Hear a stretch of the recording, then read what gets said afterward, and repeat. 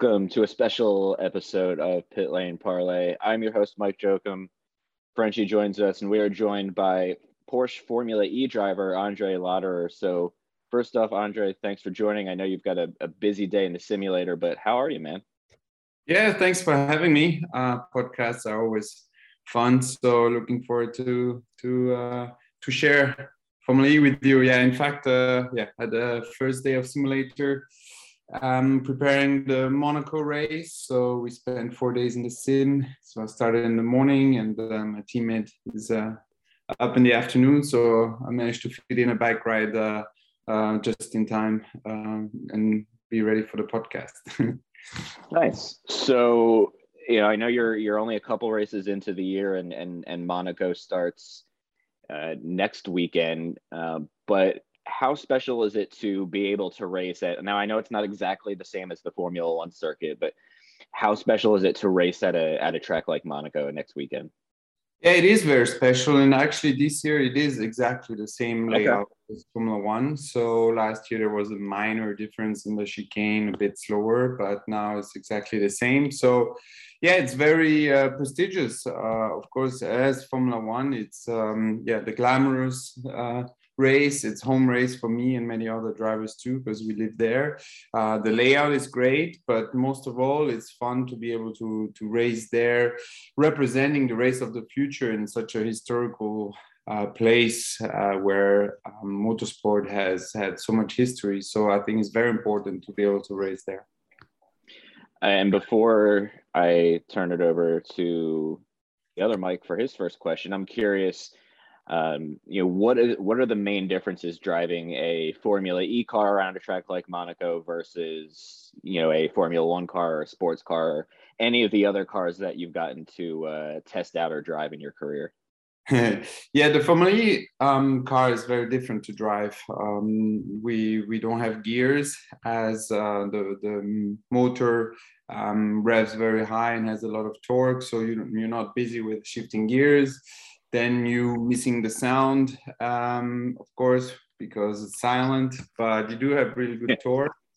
And what makes the Formula E driving different is also the tires, because we got all-weather tires. So it means we don't have the performance of a slick tire, but we can also drive with it in the rain. So it's very relevant for the road tire development, because we don't drive with slicks on the road either. So Michelin is doing a good job there at pushing relevance in that sense. But for us drivers, it makes the car move a lot more. So we're not driving high downforce cars. So the combination of that makes it a lot more analog to drive. So meaning that in the corner, you're like working the car a lot because it moves a lot, it oversteers, understeers. So you're constantly balancing the car with your driving, which with other race cars, with slick tires and more downforce, it's a lot more digital, much more precise driving. So if you don't have, let's say, the right aerodynamic balance or something, you're a bit stuck. But in Formula E, you can always do something. So, and then on top, you have the energy management that you have to follow in the race, which makes Formula E very unique and very strategic. Awesome. Thanks, Andre, for joining us on the show. I actually wanted to let you know that you're our first Formula E driver, and this is our first Formula E content on the show, because most of our listeners are primarily IndyCar and F1 fans, but we've gotten kind of hooked on Formula E and wanted to start following it more closely. So thanks for joining and coming on the show. I have to do a good job for Formula E then. But I wanted to kind of ask you, just based on the long career you've had in motorsport and just all the different categories you've won in, and, in Super GT, Super Formula, obviously you've won Le Mans several times, WEC. What really was the path that took you to Formula E? What made you want to make that change, make that switch when you joined in 2017? Yeah, lucky enough, I've been able to be quite early in my career a works driver. And when you're a works driver, you're mostly racing in relevant championship that are meaningful to the manufacturer you're driving for. So at Le Mans, it was for Audi and then for Porsche, because Le Mans for them was important to show endurance, to show efficiency. And I witnessed there how technology was being transferred over, and for also the identity of the brands. And the technology moved quickly from normal combustion to hybrid cars. And and at the same time, Formula E was born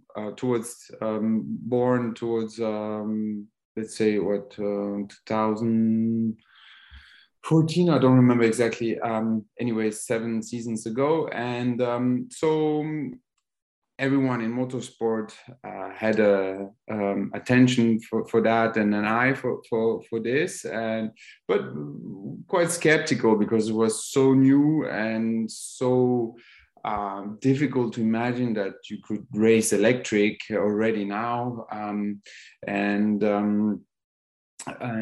But then it became very quickly relevant for the manufacturers, and a lot of manufacturers joined there. So, like I said, when you're a works driver, you're linked to a manufacturer, and then you go together in the new challenges. And as the future of many brands is electric, there was no alternative for the manufacturers to choose Formula E as a platform to represent that. And it quickly became very important for a lot of drivers. And I would say in Formula E, you have a really, really strong driver field. So for me, it was a combination of following Porsche into it, and also race against the best drivers in a world championship, which that's what counts for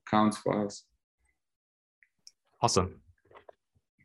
So I know you race against some of the best drivers in Formula E, but I'm curious, out of all the drivers that maybe you've raced with in previous disciplines, is there one that you would love to see join Formula E to continue to race against? Good question. There are a lot of really good drivers out there.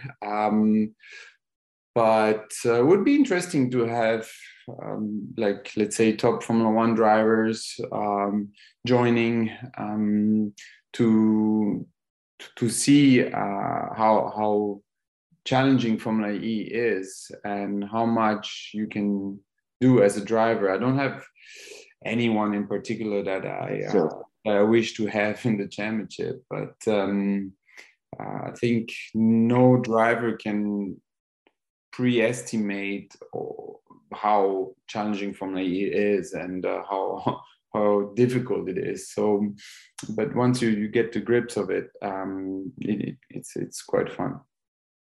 Awesome. Go ahead, Frenchie.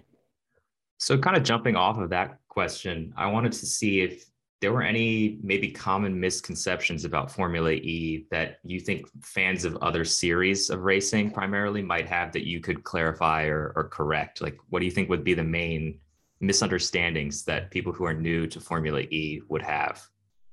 Yeah, the usual thing you hear is, there's no sound, it's missing emotion. But I can really guarantee that once you start to get it into Formula E and follow it a bit, and understand a bit the energy management side, because it's a bit of a game of chess. So, and racing at the same time between walls and at the limit is something really, really challenging.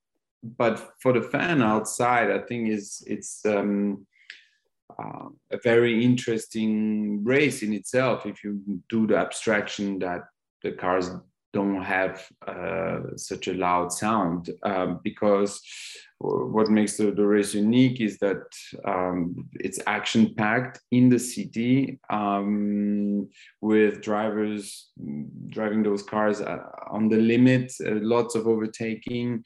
Never really know who's going to win till the last moment, which actually makes the show the best, because in Formula One or in a lot of other series, you can more or less predict who's going to win based on in what car he is. But in Formula E, the driver has a big input, and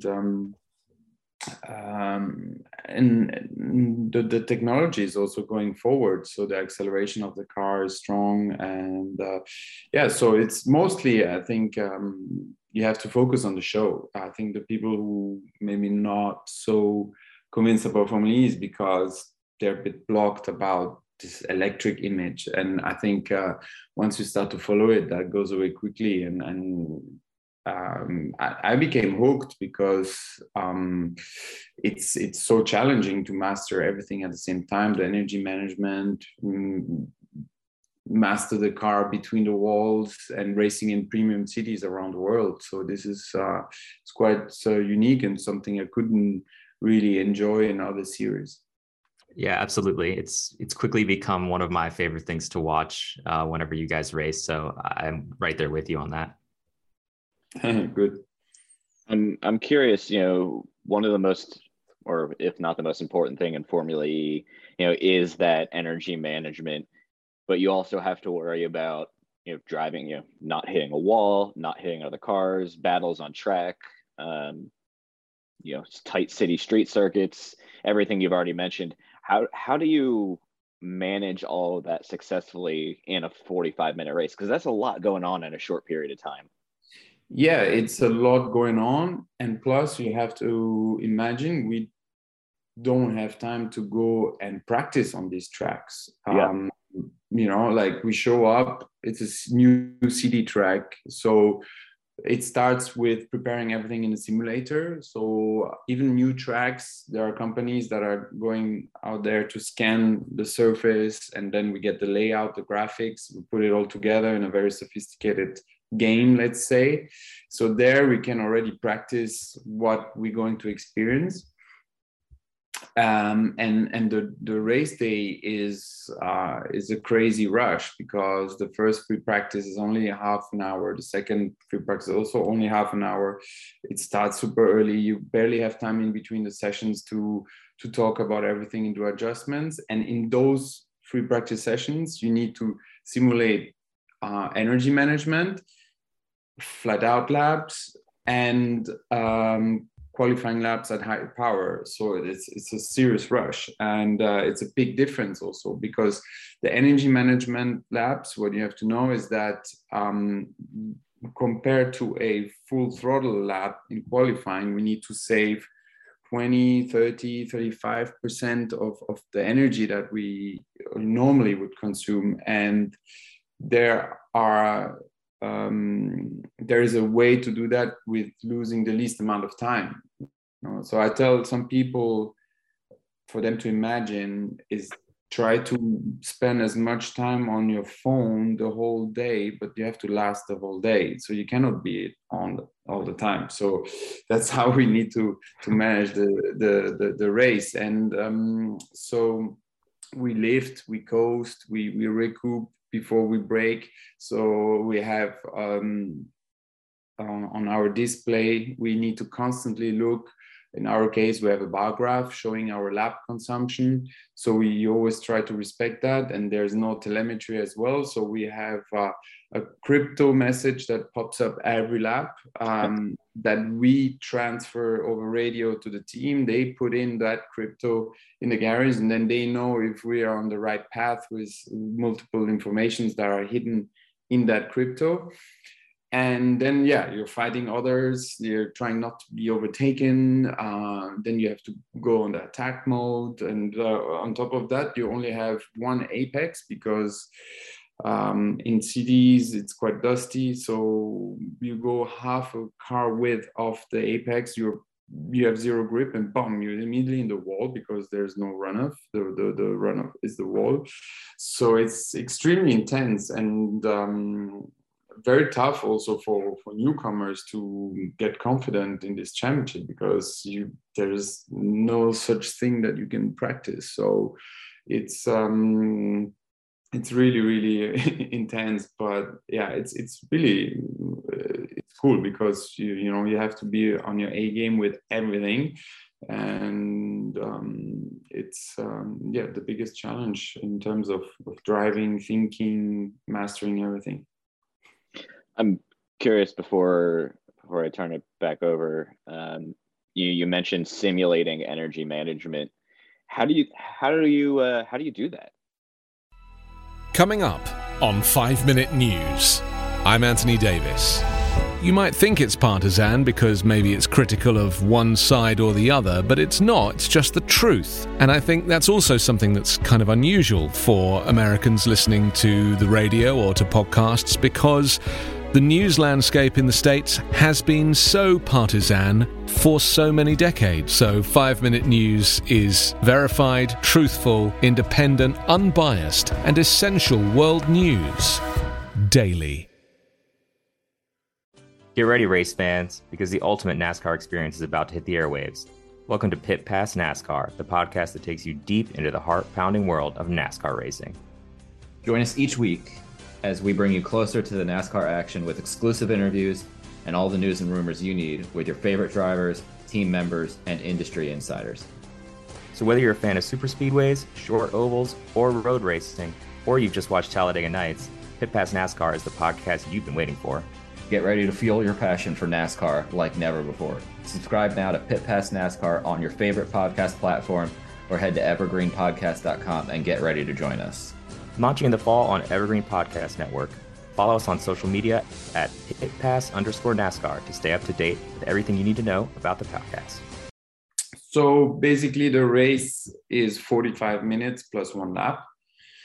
And then you have a certain amount of energy in your battery, and that you will consume that much. And so you divide the race in laps. So last race in Rome, I think it was around 28 laps or 27 laps. I don't remember exactly. So then you program that in the car or in the simulation, and it will give you a given consumption. That you try to stick to, and that's how things are shaping up to manage everything. But sometimes it's not easy because the race can be on the bubble because it's a time race. So it can be a 27 lap or it can be a 28 lap. So then on top, the safety car comes or full course yellow. So per minute of safety car or full course yellow, the race is extended for 45 seconds because you obviously don't consume during safety car and full course yellow as much, so you have the opportunity to race longer. That also becomes quite a strategic part for the team to make sure we are on the right lap target. Awesome. Go ahead, Frenchie. So instead of in the races where you're having to do all that energy management, I really like the new qualifying format that Formula E has brought out this season. And obviously you've been very successful in getting into the duels and moving forward through the qualifying sessions.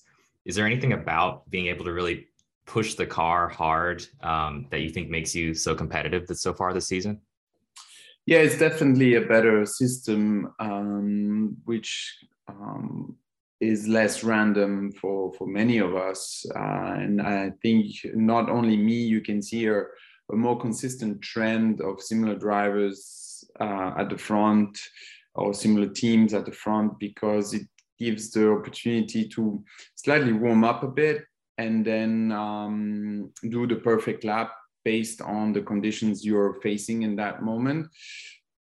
And it's a bit of a nicer build-up. So before, it was extremely stressful because it was divided in groups, and then in the first group the track was not good, and it was on the high power with the 250 kilowatts. So you were so stressed before the qualifying because you had no idea what grip to expect, and it was just a one lap thing, and it's sometimes it would hit it right, sometimes not, and it would mess up the whole grid and create very chaotic races because good guys could be in the back and then fighting through the field with a random field. So now I think it brings things a bit closer together, and then also for me, I just start to build a lot more confidence, and it's very important to just be generally confident in motorsport, especially in this kind of discipline on street tracks.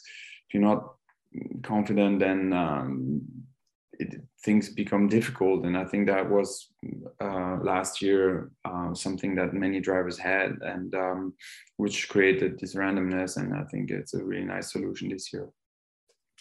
So following up a little bit on that, how do you balance being able to just really push the car to its limit during the qualifying sessions versus what you have to do in the race where you have to be more conservative a little bit? So it starts in the simulator. We find our marks there. With tracks, we know we can or have a much better idea of the grip we expect. Tracks we don't know is a bit more difficult. So free practice gives you a better idea once you get there. And you have a few shots in free practice to find your limits. You know, sometimes you overshoot, and then you know more or less what grip, what speed your car can do, your strengths, your weaknesses, and then it's showtime. You know, you just go for it, and try not to overdo it or underdo it. Is that fine line. That's why also being confident about your car, about everything is important. So it's really a teamwork, setting up the car correctly to your liking, that you know that if you brake here that you will stop and that the car will turn the way you want. So it's setup work, it's everything together. You know, you can also do a lot of settings in the car because of the electric motor. You can do a lot of brake migration to the rear or not, or select different tools that help the car be more stable, because it's highly influential on how you brake, you know, because it's based on regen on the rear brakes also, and that influences also the differential locking. So a lot of tools are there to be put together nicely for you to be able to do a good lap. That's really interesting. Well, I'll wrap it up with one more question here, and we'll let you get some relaxing time. I know you've had a busy day, and it's almost probably later in the day for you. Probably later in the day for you here. So I'm wondering, you are a couple races in, like we mentioned, but what is the biggest key this year to be in the championship hunt at the end of the year? Well, we spoke about the qualifying, and like I said, you can see a trend in people being more regularly at the front. Yep. So it will not be like last year where the champion, for example, didn't score points for 6 races in a row because everything was just so up and down. This year it's a lot more consistent, so you have to really score points all the time, all the races, to be there at the end, because people are just more consistent, and there are less incidents because there's less drama in the race, let's say. So it's it's important to always be there. So far it's been good. 2 races could have been better. My first one and in Saudi was so, but we know why. And then the Saturday race in Rome didn't go as planned either, but still limited some damage. So, but I think we have a good package to consistently be in the points, ideally on the podium, and we just gotta keep doing that to be at the top at the end. Awesome. Well, listen, we all wish you the best of luck this year, and I'm definitely excited to start covering Formula E on a more regular basis. But that's all we have. Andre, thanks very much for the time, and thanks to Porsche for setting this up, and best of luck, man. Thank you so much. Thanks for having me, and enjoy Formula E. It's a good championship. Yes. Thank you very much. Thanks, Andre. Thank you. Thank you, guys. I hope you, you got everything you wanted, and come visit us at the Formula E race in the US. We would love to. July 16, 17 in New York City. I think I might have to make that happen then. Yeah, we would love to be there. Please mark your calendars. Yeah, sounds good. Great. All right. Thank you so much for having us, and all up. the best. Thanks. Bye. Bye-bye. Thank you. Bye-bye. Have you ever wanted to know how to win a Formula One Grand Prix? I mean, really know about the driver tactics from the cockpit, the strategy calls from the pit wall, and even the mind games in the paddock. There's a lot more that goes into winning a Grand Prix than just 90 minutes of racing. So every week on the F1 Strategy Report, we're taking a deep dive into the decisions that shape every result. Hey there, my name is Michael Laminato, and every week I'm joined by an expert guest from the paddock to talk through the big calls that won the race and the missteps that resulted in bitter defeat. Before every race, we'll look back at the previous year's result and consult the current form guide, and we'll be in your feed after every Grand Prix dissecting the outcome and what it means for the championship. So for your regular hit of Formula One analysis, subscribe to the F1 Strategy Report wherever you get your favourite podcasts. The Strategy Report is a Beer Mogul podcast on the Evergreen Podcasts Network. My name's Michael Laminato, and I'll catch you after the checkered flag.